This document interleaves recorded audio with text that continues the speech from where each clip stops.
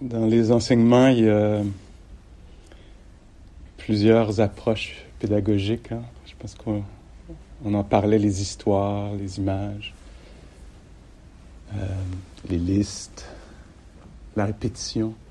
Quand on lit les discours, il y a beaucoup de répétitions, puisque c'est un art oral. Ça a été pendant 500 ans après la mort du Bouddha, les enseignements n'ont jamais été écrits, ils étaient transmis de façon orale, puis la répétition, ça aidait l'apprentissage de répéter les choses. Alors cette semaine, je me suis répété à quelques reprises. Ça marche bien la répétition, je pensais au repas, quand ils font la prière, la partie en français. Ça fait réfléchir, on l'attend à nouveau. Commencez, ne voyez pas vos propres défauts. Voyez plutôt les défauts des autres. Ça finit par rentrer. On se met à penser aux défauts des autres.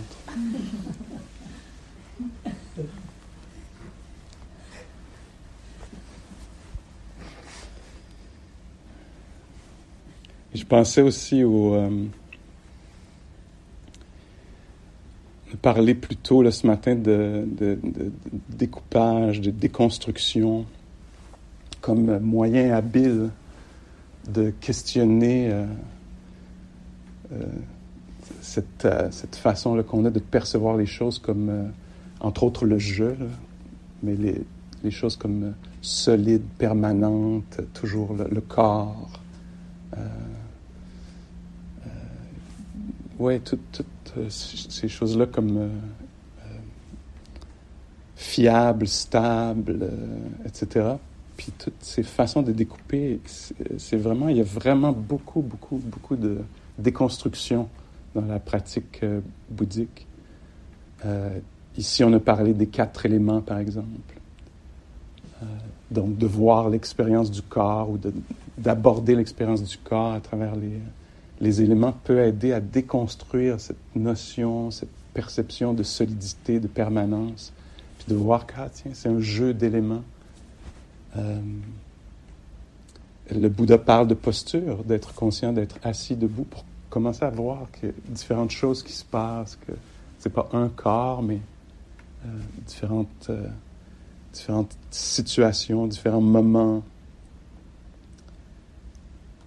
On n'en a pas parlé ici, mais il parle des 32 parties du corps. Et c'est une autre façon de découper l'expérience, puis c'est très puissant. Si on avait passé une semaine ici à juste dire, tiens, conscience des ongles, conscience des cheveux, conscience des poils, conscience de la peau, puis il y en a 32 comme ça. Ou parfois à Nalayo, un enseignant qui est connu et respecté, un moine, il fait juste comme ça, un peu comme un balayage de l'attention, mais juste une conscience du squelette, en descendant l'attention du haut en bas peut-être. Puis ensuite, juste conscience de la chair, conscience de la peau. C'est un découpage qui, en tout cas pour moi, marche assez bien. C'est difficile de moi, quand tout à coup squelette, organes, des aspects comme ça alors de découpage. Ça, c'est pour le corps. Même le Bouddha va assez loin, je pense, comme plusieurs d'entre vous le savez, dans le Satipatthana Sutta. Il invite aussi à être conscient des stades de décomposition du corps. Et il paraît que, par exemple, en Thaïlande, chaque monastère est associé à une morgue pour avoir un accès à des corps en décomposition. Encore une fois, pour mettre une emphase, pour s'éveiller à la nature impermanente des choses. Je me souviens... Yvonne Rand, une prêtresse zen en Californie, qui est une femme qui est allée très très loin dans les formations, je sais pas si c'est la hiérarchie zen, mais très respectée. Puis elle disait que une des pratiques qu'elle faisait, elle avait quitté les monastères et tout ça, puis elle s'est retrouvée en campagne. Je me rappelle, elle avait dit, elle avait utilisé l'expression under the radar. Elle disait, j'ai quitté les centres de méditation, je me suis retrouvé juste dans la campagne, puis je pratique avec les gens autour, les voisins, les voisines. J'essaie de trouver quelles sont nos façons naturelles, indigènes, on pourrait dire, de pratiquer en dehors des structures un peu patriarcales, etc. Puis elle dit qu'une des pratiques qu'elle faisait, c'était de cueillir, récolter, presque collectionner ce qu'on appelle en anglais roadkill, alors les bêtes mortes au bord de la route. Donc, quand elle se promenait en voiture à la campagne, qu'elle voyait une bête morte, elle la prenait. Je pense qu'elle avait raconté qu'elle avait des aquariums, mais vides. Puis elle déposait l'animal dans l'aquarium, puis qu'elle passait beaucoup de temps à observer les stades de décomposition. En fait, elle a trouvé qu'il y avait une sorte d'esthétisme là-dedans, une sorte de quelque chose de différents stades de décomposition, les vers, les mouches, les couleurs. Puis après la sécheresse, là, quand l'élément de l'eau disparaît, puis qu'il y a seulement les os, les tendons, comme ça, pour se rappeler, Donc, encore une autre version de découpage. Il y a un découpage classique on n'a pas utilisé ce cadre référentiel, là, cette lunette-là ici, mais qui est au centre des enseignements bouddhiques, qui s'appelle les 5 agrégats. Et on divise l'expérience pas en deux, comme intérieur, physique, mental, etc., mais plutôt en 5. Et bon, ça prend un peu d'études là, pour aller voir, mais c'est très riche. Donc, il y a le corps là-dedans, on en a parlé ici, que le Bouddha compare à de l'écume au bord de la mer. Il y a les expériences de plaisir, des plaisirs qui comparent à des bulles. Toujours cette notion de, pas très loin, là, d'impermanence, même de vide. Hein, une bulle, de l'écume, c'est vide, de quelque chose d'intrinsèque, là, d'essentiel. Hein, c'est quelque chose de conditionnel qui apparaît et passe. Il le fait avec... Après, il parle aussi, dans ces 5 agrégats, il parle des perceptions qui comparent à des mirages, comment les choses nous apparaissent, pour montrer la nature dynamique, changeante d'un même objet ou phénomène, là, comment il peut nous apparaître avec juste un peu de recul, quelques jours plus tard, ou à son contact. Comment les choses ne sont pas exactement comme elles nous apparaissent. Elles sont interprétées, vues à travers des filtres, des attentes, des projections, des présuppositions, des biais cognitifs, etc. Il parle des intentions, émotions, de la pensée, qui est un autre des agrégats, comme... utilise l'image de l'arbre du bananier qui semble être solide, mais en son cœur que de la fibre, la matière. Il n'y a pas de bois dur au milieu de ça, là. Puis comment nous, on prend refuge dans nos idées, on s'identifie à nos émotions, etc. Puis lui, encore cette notion là, de vide en son centre. Pas de corps, pas d'essence, ou même peut-être pas de refuge dans les émotions, les idées. C'est quelque chose qui est transient, changeant, dynamique, passager, fugace, éphémère. Et il parle aussi de la conscience. Quand il parle de la conscience, une de ses façons de parler de la conscience, c'est en parlant de six consciences, six consciences. C'est encore du découpage, hein? Il est fort sur le découpage.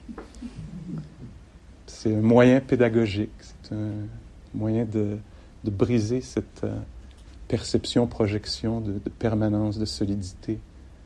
Avec les consciences, les 6 consciences, c'est la conscience du son, la conscience tactile, la conscience visuelle, la conscience olfactive, gustative, la conscience des idées, etc.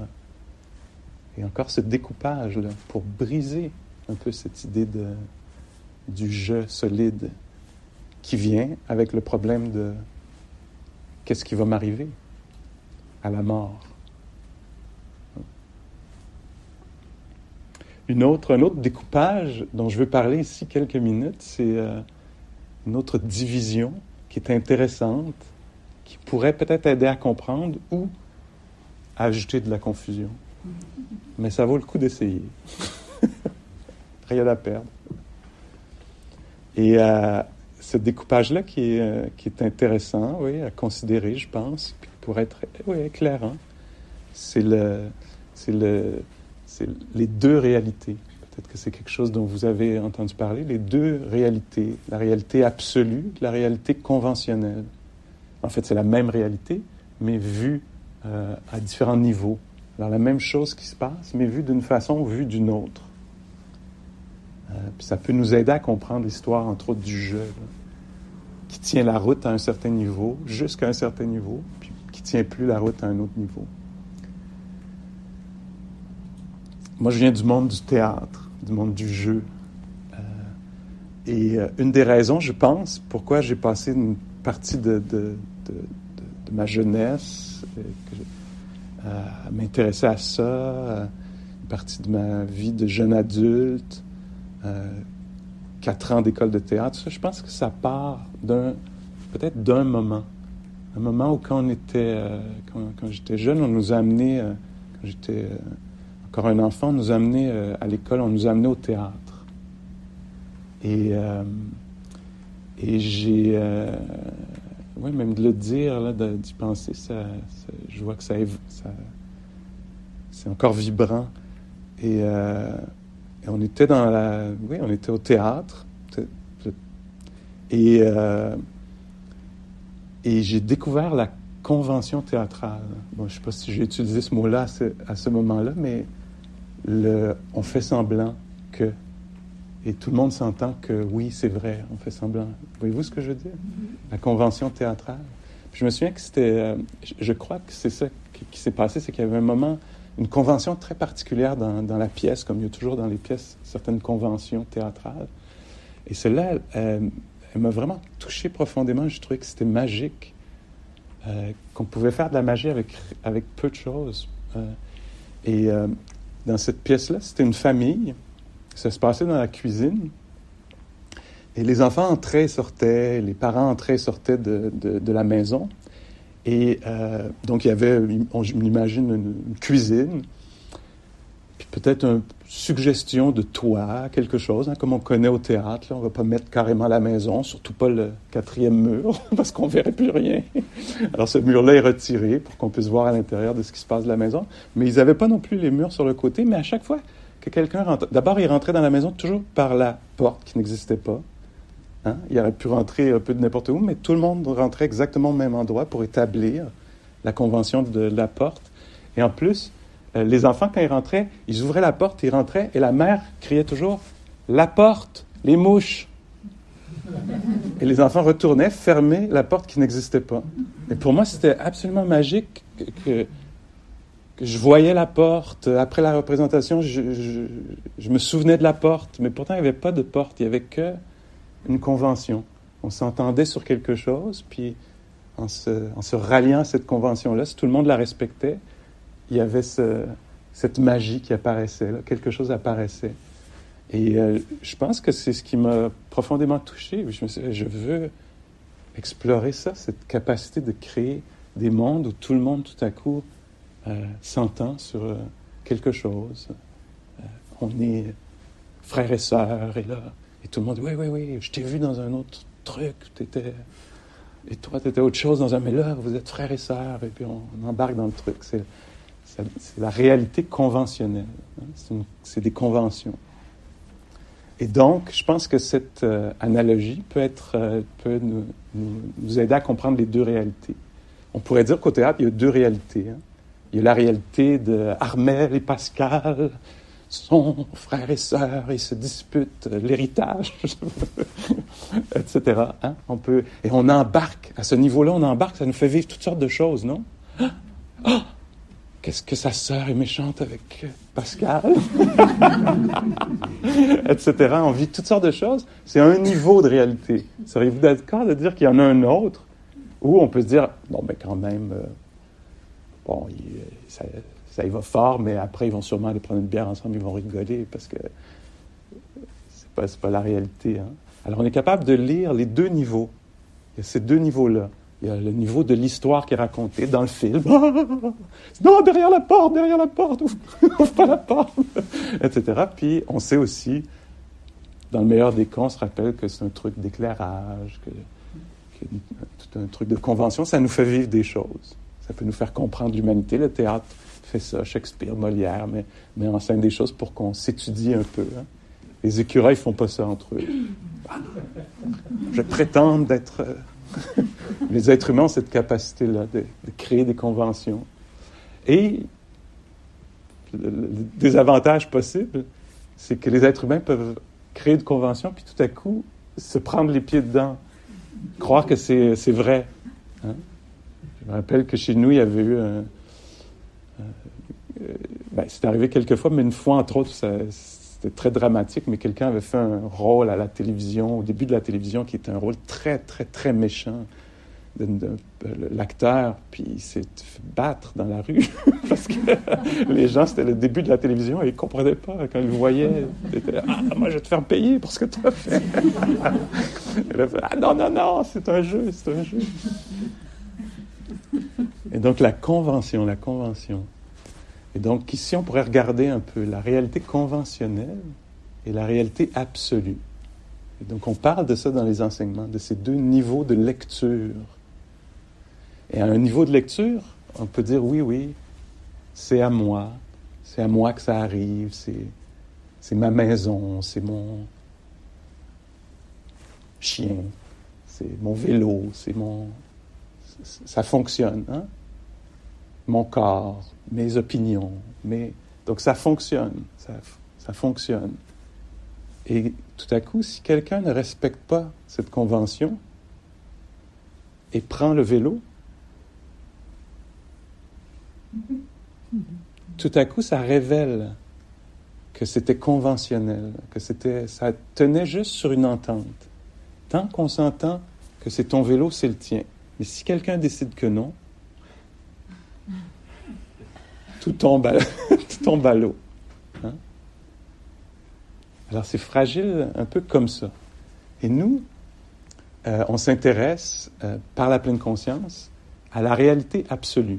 Donc, on va aborder la même réalité, les mêmes affaires, toute la même matière, mais d'un autre point de vue, pour aller voir un peu, pour un peu se dégager de la convention là, dans laquelle on est pris. C'est un peu ça, la sagesse, une façon de parler de ça. Un exemple de ça, qui m'avait marqué, ça fait moins de 20 d'années, Thanissara Gloria Ambrosia, qui est une enseignante du Dharma, avait raconté, je m'en souviens encore, elle avait raconté le passage, je l'utilise aujourd'hui de cette façon-là, le passage d'un niveau de réalité à un autre. Et donc, elle racontait sa visite chez le dentiste. Puis elle disait, donc, j'étais très nerveux, j'allais chez le dentiste, qu'est-ce que le dentiste va me faire? Il va me faire mal. Moi d'un côté de la réalité, le dentiste ennemi de l'autre, qui veut me blesser. Bon, il y a plusieurs façons de voir la situation, mais en tout cas, c'en est une, hein, que probablement quelques personnes, parfois, avant d'aller chez le dentiste. Tout ça. Donc, je suis dans la chaise du dentiste, et le dentiste approche de moi, avec son truc, il part son machin,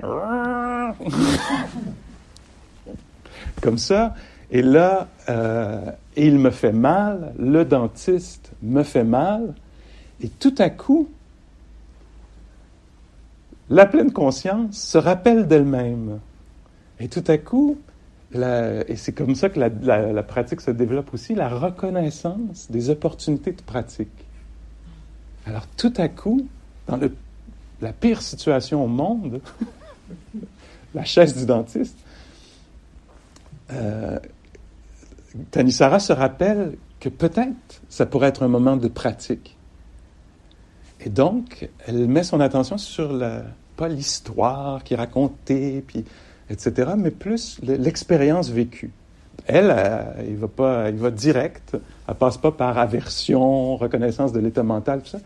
Ce qui lui vient à l'esprit, ou comment ça apparaît pour elle, c'est immédiatement les lunettes du dharma qu'elle met, pour le dire dans ces mots, c'est les lunettes des 4 éléments. Et donc, tout à coup, elle s'intéresse à qu'est-ce qui se passe. Et là, c'est tremblement de terre, c'est vibration. Et elle dit, c'était incroyable parce que tout à coup, l'aversion est tombée, le moi d'un côté, ça m'arrive à moi, on me fait ça, c'est à moi. Tout à coup, c'est disparu. C'était vibration intense. Point à la ligne. Et elle raconte, je pense, en tout cas, il s'est passé quelques décennies, mais il me semble que je me souviens, je pense que c'est vrai, qu'elle raconte, parce que ça aussi, oui, c'est vrai qu'elle le dit, parce que ça aussi, ça m'a beaucoup intéressé.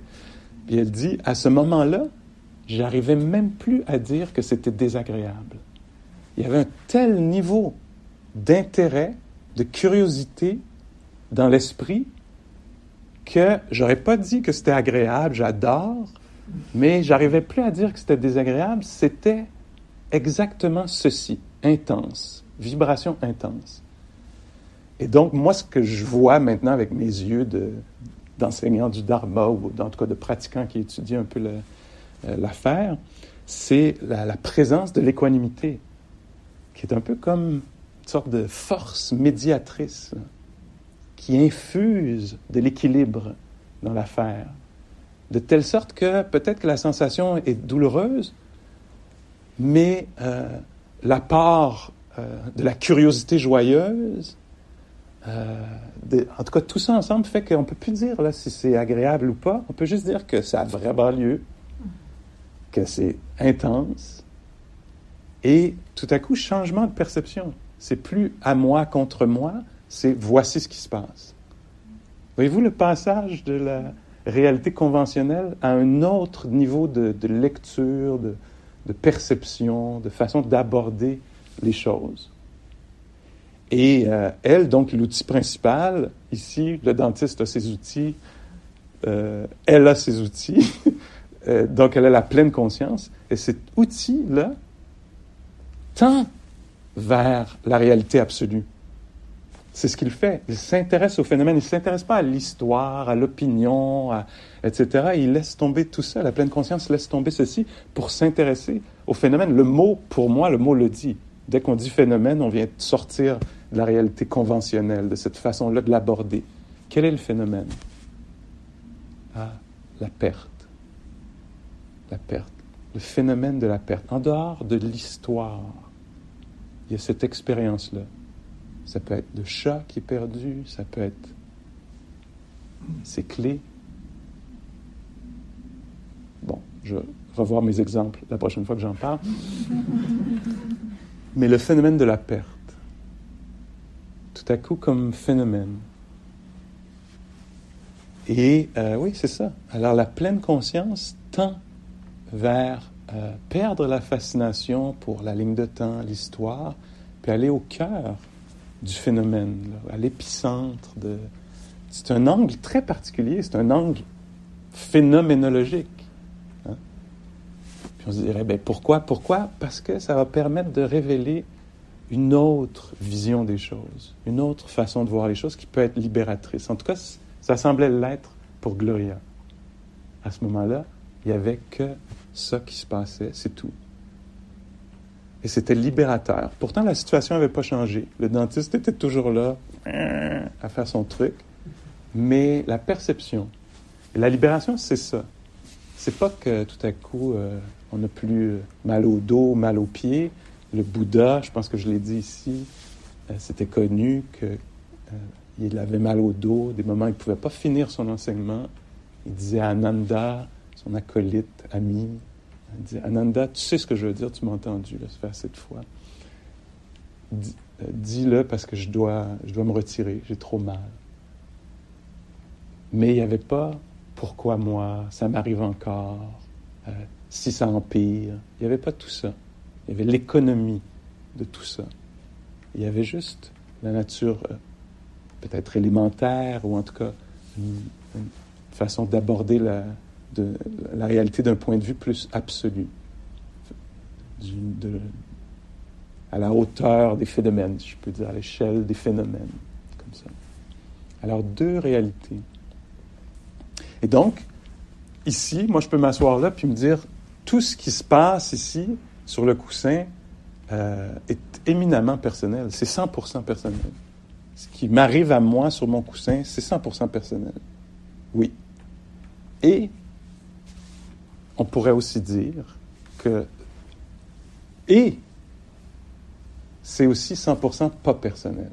Dépendant du niveau de lecture. Est-ce que je suis dans la réalité conventionnelle ou la réalité plus absolue, un peu plus atomique, là, plus une autre échelle?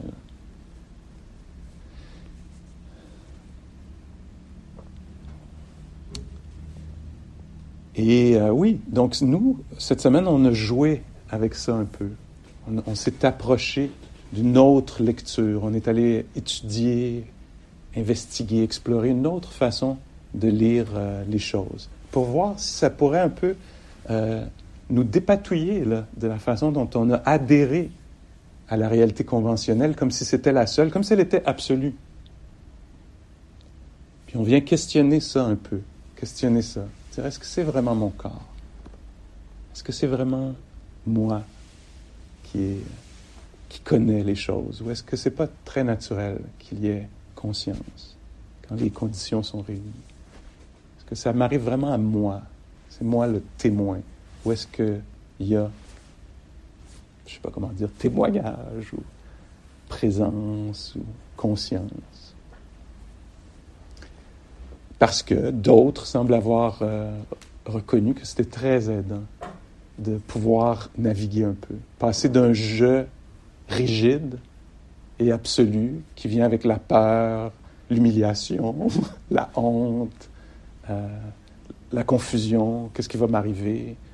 Si ça continue après la mort, c'est embêtant. Si ça s'arrête, c'est très embêtant. Etc. Donc, passer d'un esprit qui adhère, puis rééquilibrer les choses un peu. Dire, ah tiens, il y a peut-être d'autres façons de voir les choses. Hein? Bon, il y en a plein, il y a plein d'analyses possibles, il y en a d'autres. Peut-être qu'on pourrait faire une analyse, on le fait beaucoup ces temps-ci, une analyse sociologique de ce qui se passe. Pour dire, c'est très personnel, oui, mais c'est aussi sociologique en partie. Nous, on s'intéresse à une réalité plus absolue, du point de vue des phénomènes, pour découvrir leur nature passagère. Ça peut dégager l'esprit là, qui comprend profondément. Pas juste à titre informatif, pas juste pour se coacher. Ça, je trouve que c'est délicat, on entend ça. Je pratique un peu la méditation, donc quand il arrive quelque chose, je me dis, ça va passer, ça va passer. Ça peut aider, ça peut être aussi oppressant. En tout cas, si on applique ça à quelqu'un qui nous dit « je vais pas très bien », ça va passer. Ça peut être c'est besoin de reconnaître, mais c'est à un niveau beaucoup plus profond là, qu'on parle d'une compréhension de la nature impermanente des choses. C'est pas au niveau du coaching. C'est à un autre niveau, beaucoup plus profond. Je sais pas comment en parler autrement. Il y a ce poème dans le... Est-ce que c'est le Theragatha? J'oublie toujours. Therigatha ou Theragatha. En tout cas, ce recueil de poèmes des moniales à l'époque du Bouddha, donc des femmes qui pratiquaient et qui ont mis par écrit leur expérience. Et il y a un des poèmes, puis je pense qu'il se décline de différentes façons. Mais en tout cas, une des versions, c'est toute la journée, la marche, l'assise, prêter attention toute la journée. Aucune sagesse gagnée. Toute la journée, aucune sagesse. Aucune compréhension. Toute la journée. Le soir, en éteignant la flamme de la chandelle, tout compris. Alors on voit là qu'il y avait présence, au contact de, demeurer au contact. Puis un moment, un phénomène prend fin, puis tout à coup il y a cette compréhension inférentielle, je crois, c'est le mot en français. Tout à coup, c'est pas juste la flamme s'éteint, mais tout s'éteint. C'est dans la nature des choses de disparaître. Une compréhension qui se répand là, sur toute l'expérience passée, présente, future, la mienne, celle des autres. C'est ça l'expérience. Le passage. Quelque chose dans le cœur est libéré. C'est ce qu'on appelle vipassana, compréhension profonde.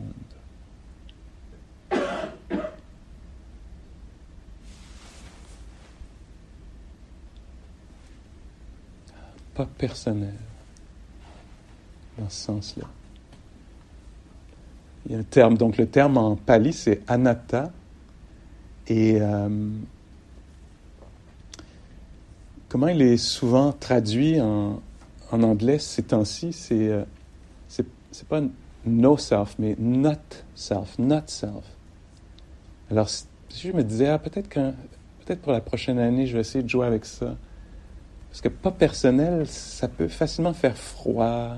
Je sais pas qu'est-ce que ça évoque chez vous, mais c'est dur le langage, de trouver le bon langage pour quelque chose qui est... Le langage est fait pour la réalité conventionnelle. Il n'est pas fait pour la réalité absolue. Et donc c'est dur de trouver souvent les mots pour le décrire. Mais peut-être une version, en français, ce serait pas sien, pas mien.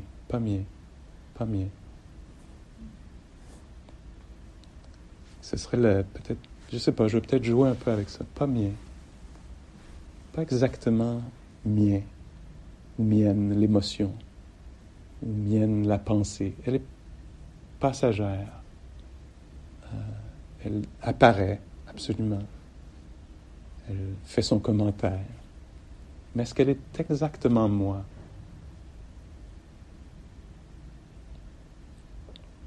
Comme ça.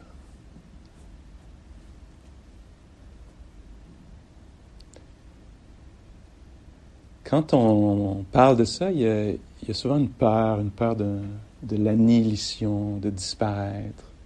C'est inconfortable, souvent, d'entendre parler de ça. Ça a l'air d'être une très mauvaise nouvelle. Peut-être probablement la pire nouvelle. C'est étrange que ce soit associé à l'éveil, à la libération, quand ça paraît si déprimant.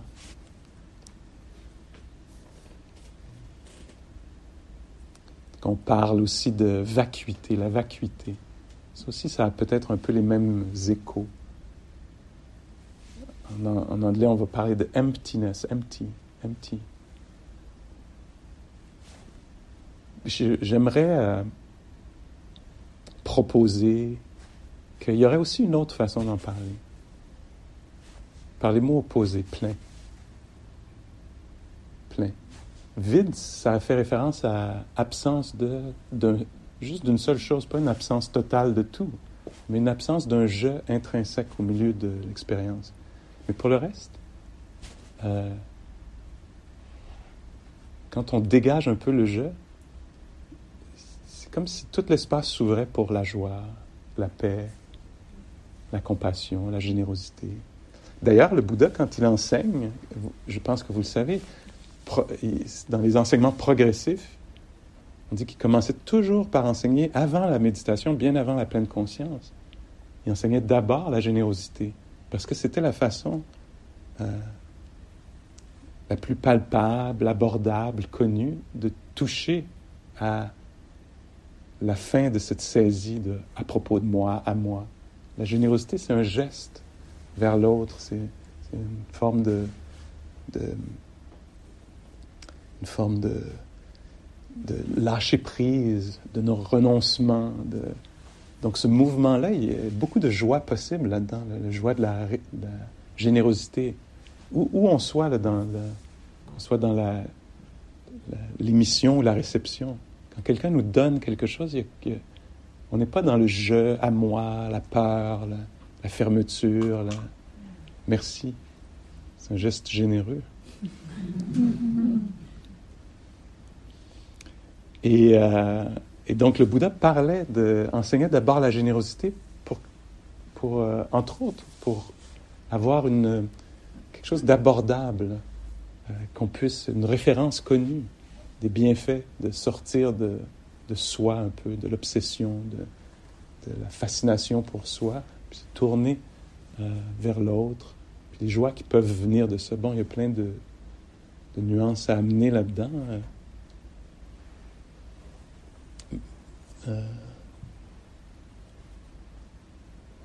Si on fait que ça et on s'oublie constamment, certains rôles qu'on a dans la société, il peut y avoir quelque chose qui est déséquilibré, là. Puis la générosité ne va pas nécessairement évoquer la joie, là. Ça va évoquer l'épuisement.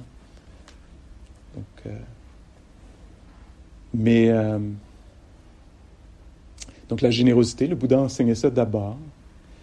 Il enseignait ensuite la protection, la non-violence. C'est une autre façon d'aborder le lâcher-prise, la fin de la saisie autour de « je ».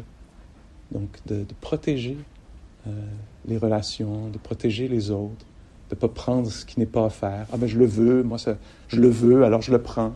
Je le prends de quelqu'un d'autre, je le prends alors que ça n'a pas été offert, je le prends parce que je saisie, prise, clinging, à travers l'avidité, le désir.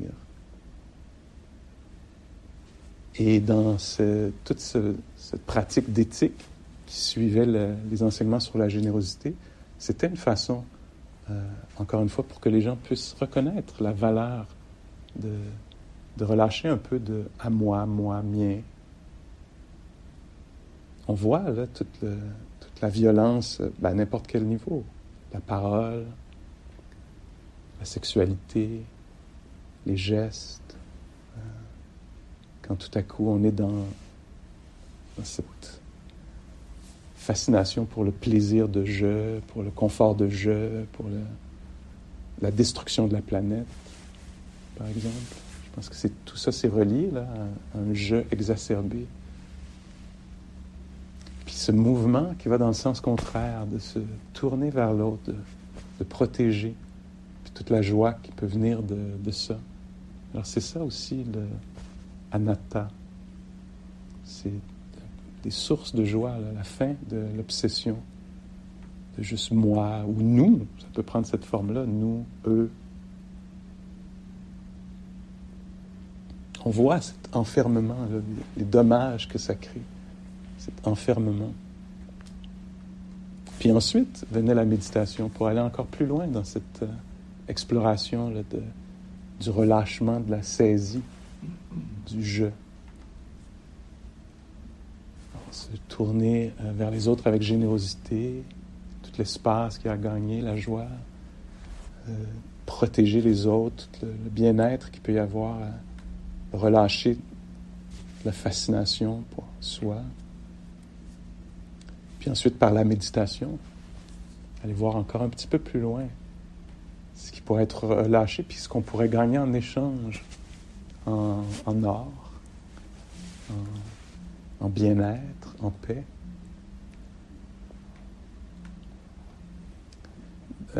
Ajahn Chah, Thaïlande, nord, est de la Thaïlande, je pense.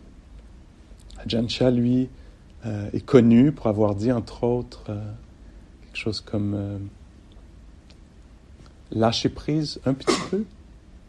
On pourrait penser sur le je, un peu de lâcher prise, un petit peu de bien-être, de paix.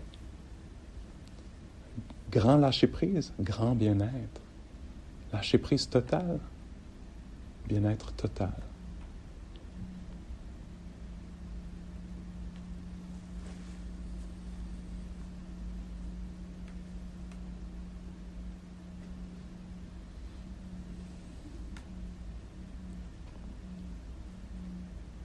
Donc ici, cette étude au niveau de la réalité absolue est vraiment faite pour aider à relâcher de la saisie, du rope burn, là, de ce qui s'accroche à quelque chose qui s'échappe constamment.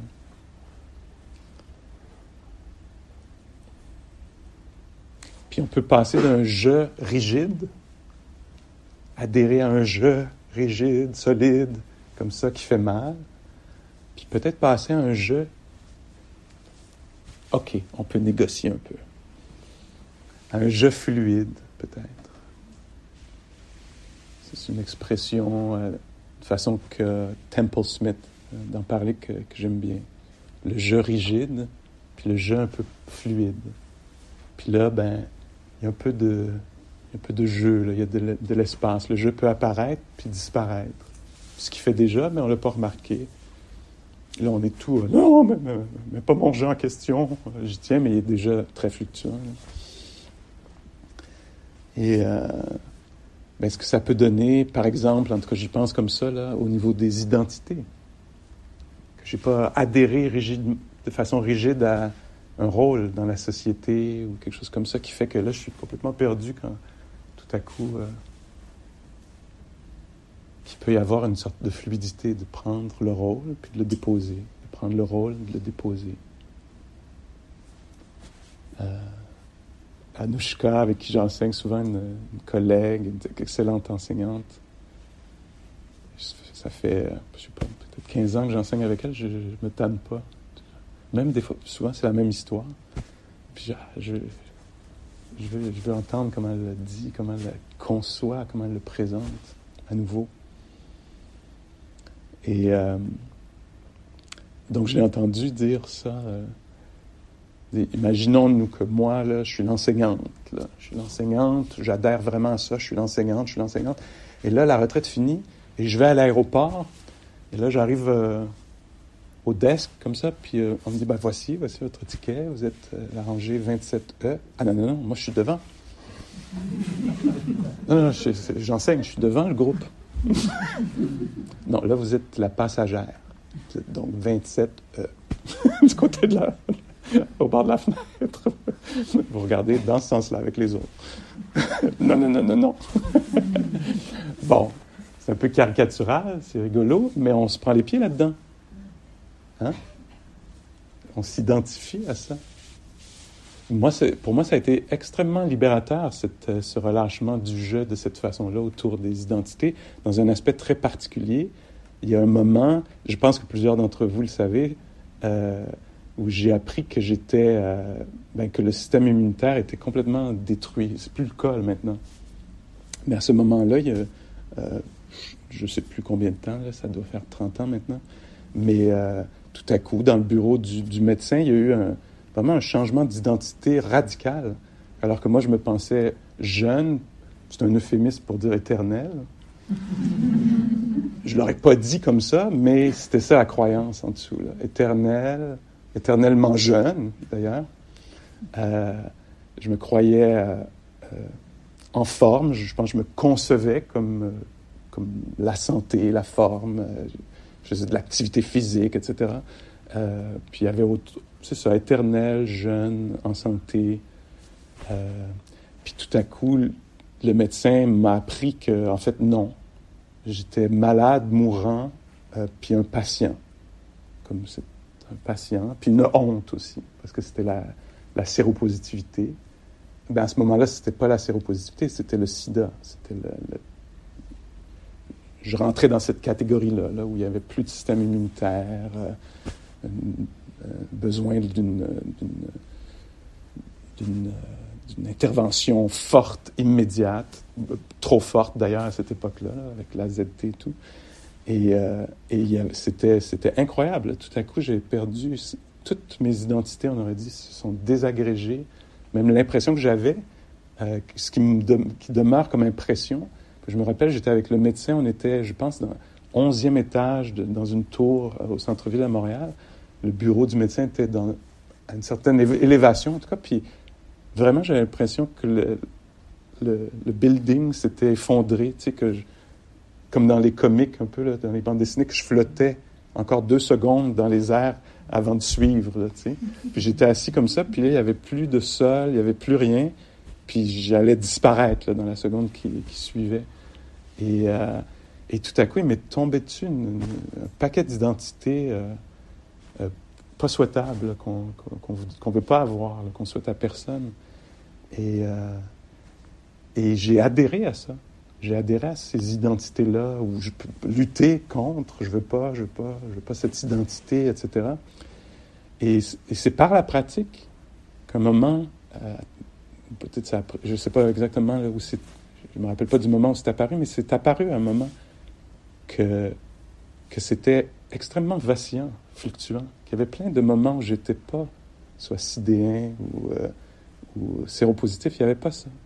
Il y avait juste quelqu'un qui, je ne sais pas, se servait du thé. Là. Il n'y avait pas ça. Puis tout à coup, ça réapparaissait avec je ne sais pas, la prise de médicaments ou la question sur quelque chose ou le désir d'aller en voyage, puis toutes les contraintes qui viennent avec ça. Est-ce que je peux rentrer dans ce pays-là où c'est interdit, où il faut cacher l'identité ou les médicaments? Puis là, tout à coup, c'était vraiment un jeu. C'était là. Puis tout à coup, je suis passé d'un jeu rigide à un jeu fluide dans ce sens-là. C'est beau. Tout à coup, il n'y avait pas le poids, je dois porter ça pour le reste de mes jours. Il y avait, ah non, en fait, ça va, ça vient. Quand le regard inquiet de l'autre, ça apparaît. Là, c'est présent, il faut s'en occuper. Ou tout à coup, là, c'est pas là. En fait, ça n'existe pas dans ce moment-là. Il y a juste quelqu'un qui goûte à quelque chose de plaisant.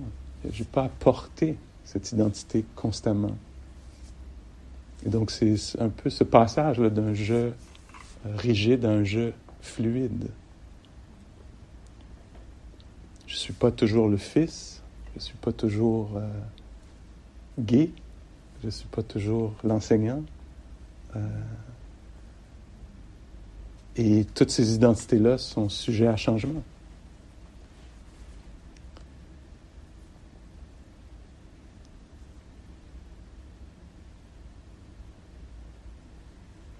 Je pense que les personnes trans, non-binaires, entre autres, ont beaucoup à nous apporter.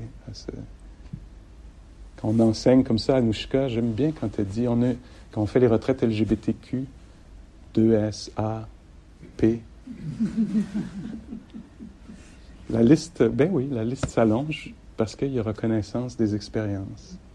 C'est très beau, je trouve. Et quand on fait les retraites LGBTQ, parfois, je l'enseigne avec Anouchka, puis elle dit aux gens, on a une longueur d'avance. On sait que les choses ne sont pas telles qu'elles sont présentées. On sait ça, nous. On a dû aller à l'intérieur voir quelle était la vérité de l'expérience.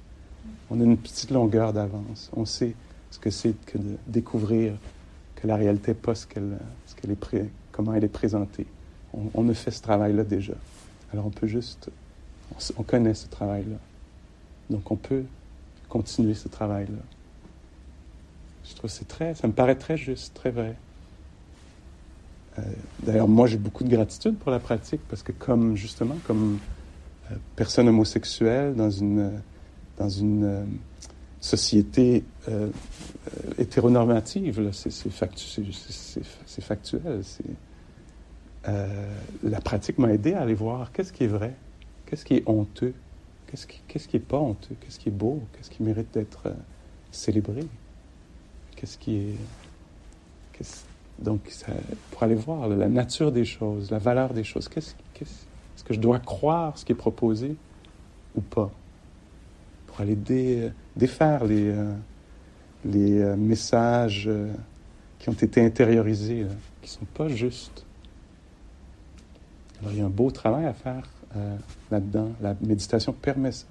Puis elle le permet pour chacun de nous, de toutes sortes de façons, pour aller voir qu'est-ce qui a véritablement de la valeur. C'est ça, une éthique intérieure,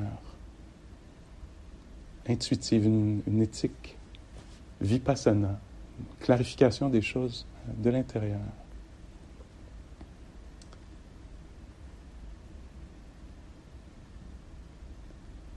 Et donc découvrir tôt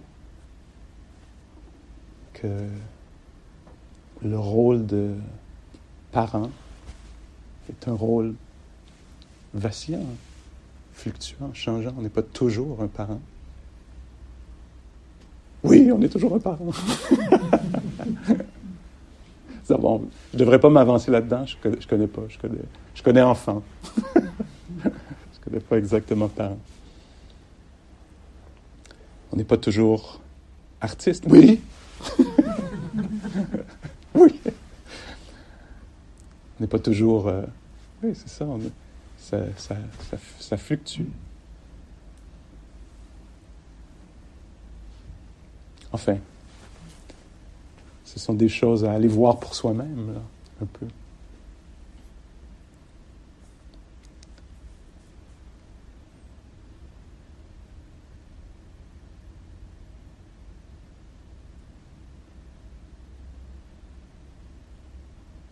Alors, la nature éphémère des choses. Ces images-là, pour moi, sont très fortes, là, de bulles, écume, spectacle de magie, mirage. J'entends Joseph, encore une fois, là, plusieurs jours de silence. On est assis, rencontrant un phénomène après l'autre, notant oui, certains sont agréables, d'autres désagréables, certains sont entendus, d'autres ressentis dans le cœur, d'autres dans les orteils. Mais qu'est-ce qu'ils ont en commun? Toujours d'apparaître, de passer. On est comme ça pendant des jours et des jours. Puis Joseph, tout à coup, empty phenomena rolling on. Empty phenomena rolling on. Des phénomènes vides. Des apparitions. Une série d'apparitions. Des choses apparaissent, disparaissent. Une série d'apparitions. Puis comment jouer avec ces deux réalités? Cette réalité-là de choses, mirages, bulles, comme ça. Puis d'une vie où on s'engage aussi dans la réalité. En voilà un beau paradoxe. Est-ce qu'on pourrait dire, ah, c'est vide, ça ne sert à rien? Non, c'est vide, mais il y a la souffrance. Dans les textes, on dit, il y a la souffrance, mais personne n'en fait l'expérience. Il y a l'éveil, mais personne ne l'atteint. C'est beau, ça. Il y a la souffrance. Quand ça fait mal, ça fait véritablement mal. Alors, il faut répondre, il faut faire quelque chose. Mais ça n'arrive à personne. Il y a l'éveil, il est atteint, mais personne n'y entre.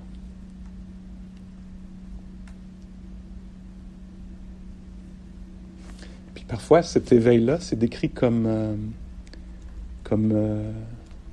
qu'est-ce que l'éveil, qu'est-ce que le nirvana? Le nirvana, c'est la réponse appropriée, la réponse sage. Devant la souffrance, la soulager. C'est pas personnel, mais quand ça fait mal, ça fait mal. Alors, ce qu'on fait ici, nous, c'est qu'on tente de soulager la souffrance de la méprise, de la confusion, de l'agrippement, de la saisie. Il n'y a personne derrière, mais la saisie fait mal.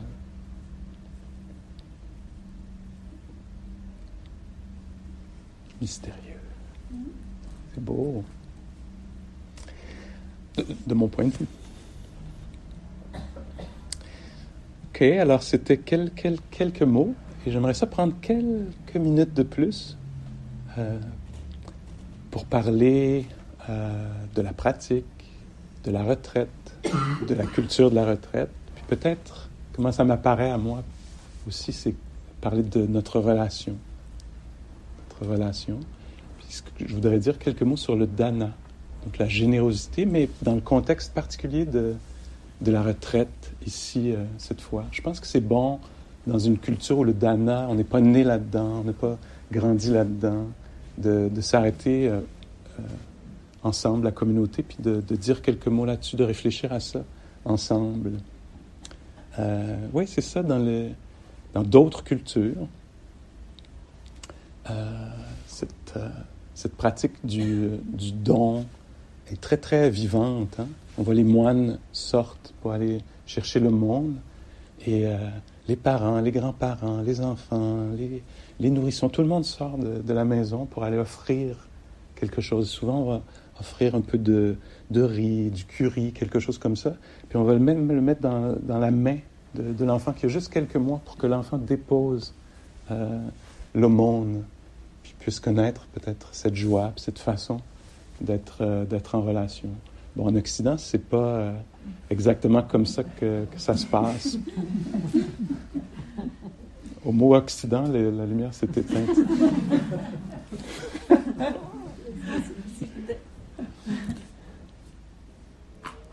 Merci, Sophie, c'est ça. Et oui, donc, comme vous le savez, je pense, dans cette lignée, dans ces enseignements, on dit que les enseignements sont précieux. On ne veut pas mettre une valeur dessus, pour peut-être en partie pour qu'ils demeurent accessibles le plus possible.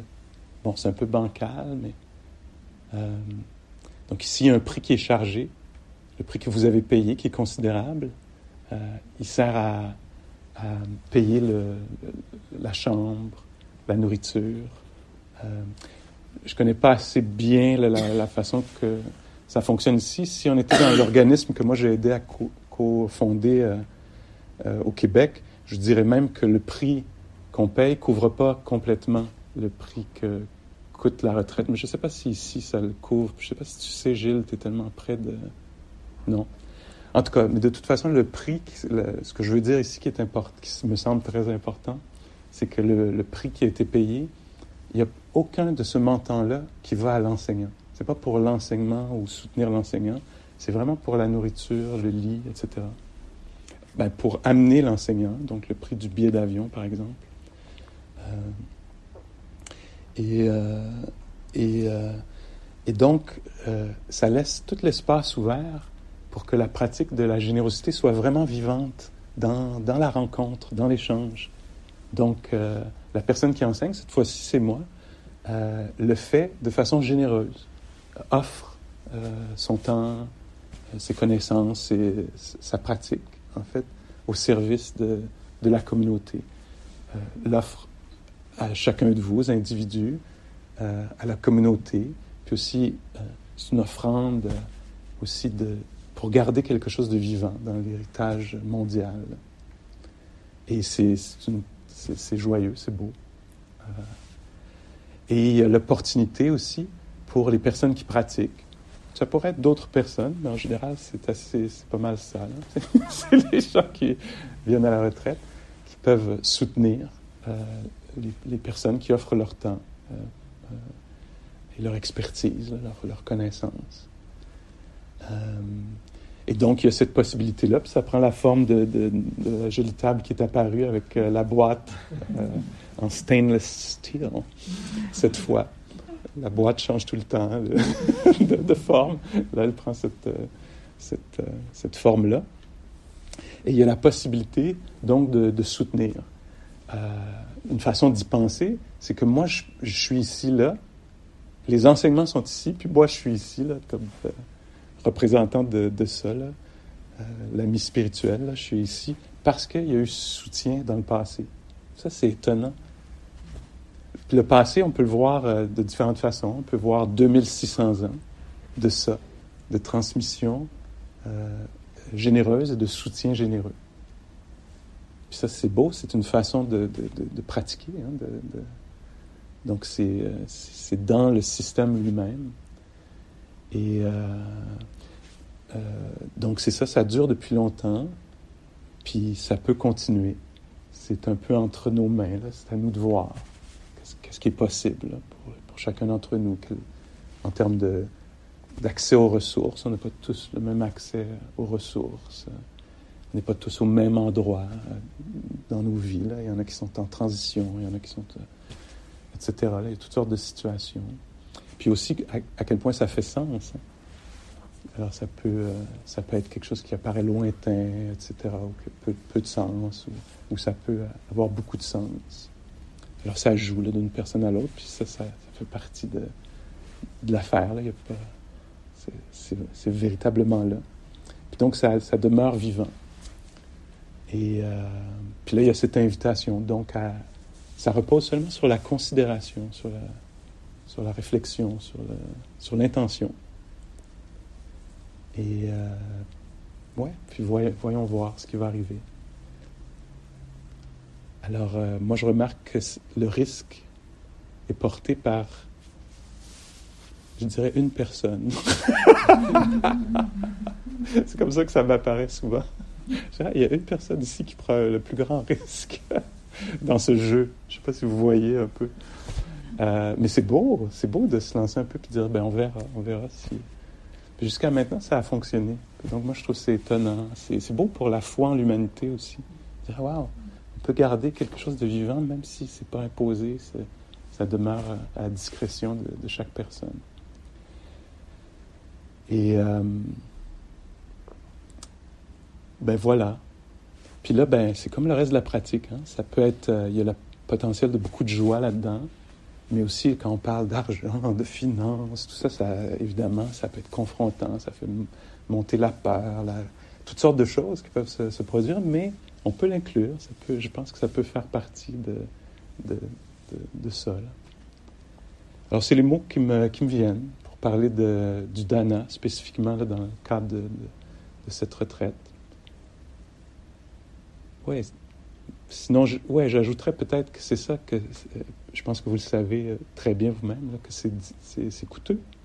Garder un être humain vivant et en santé, ça prend beaucoup de ressources pour réchauffer un être humain, l'habiller, donner accès à des médicaments, toutes sortes de choses. Là.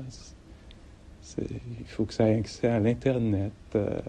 C'est incroyable tout ce que ça demande. Et aussi, les êtres humains, un jour, vont se retirer. Et ils vont avoir aussi des besoins à ce moment-là. Donc, moi, c'est quelque chose qui m'habite comme réflexion. Wow!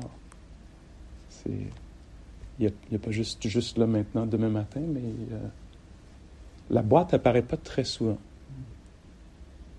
Puis ça fonctionne. Alors, on peut se détendre. Puis voir un peu, là, dans quelle mesure on veut participer à ce pied de nez au capitalisme. Puis voyez vraiment pour vous. Voilà. Et j'ai enseigné quelquefois avec les genoux, les deux genoux, soit Charles et Patricia. Puis ce que j'aimais beaucoup qu'ils faisaient, je ne sais pas s'ils le font toujours, mais c'est ça, il y a un moment où... parce que des fois, on parle de cet aspect-là de la relation, de la retraite, à la fin, puis là, c'est au moment où on fait les bagages, etc. Puis avec Charles et Patricia, j'ai appris à donner un peu plus de temps d'antenne, à ralentir un peu pour parler de ça. Puis souvent avec eux, en tout cas, quand j'ai pratiqué avec eux, quand j'ai enseigné avec eux, parfois on dédiait un moment, on disait, mais tiens, ce ne sera pas la marche, là. Ça va être ce moment-là de réflexion là-dessus, pour reconnaître que c'est fragile, important, etc. Et donc, c'est ça, on a mis la boîte maintenant pour qu'il y ait un peu de temps de réflexion avant le départ. Et donc, voilà, c'est pour ça que c'est apparu.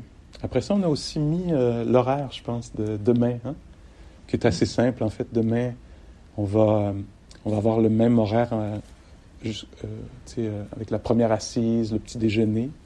Mais on va revenir ici seulement à 10h plutôt qu'à 9h30 pour se donner la demi-heure là, pour peut-être préparer les bagages, etc. Et ça, on va se garder ça pour demain, les instructions qui, je pense, sont apparentes ici et là, au sujet de comment faire dans la chambre et tout. Là. Je pense que vous avez peut-être déjà vu ces choses-là, mais on va le rappeler demain matin à la fin de la première méditation du matin. En tout cas, juste pour que vous sachiez que demain, l'horaire, on va recommencer après le petit déjeuner à 10h, puis on va essayer de finir vers 11h45 pour pouvoir discuter un peu, puis ensuite aller manger ensemble. J'allais dire dans la parole ce qu'on fait habituellement, mais ici, ouais. Donc on va discuter avant et après le repas. Je suis pas sûr de ça. Il me semble que mon souvenir l'année dernière, en février, quand on était ici, qu'on avait... oui, on avait mangé en discutant. Je peux pas le promettre, mais il me semble que l'année dernière, en février dernier, ça rigolait, ça parlait assez fort et tout. C'était heureux, comme ça. OK? Alors, merci beaucoup pour votre considération. Prenons juste un moment pour laisser les mots se dissiper.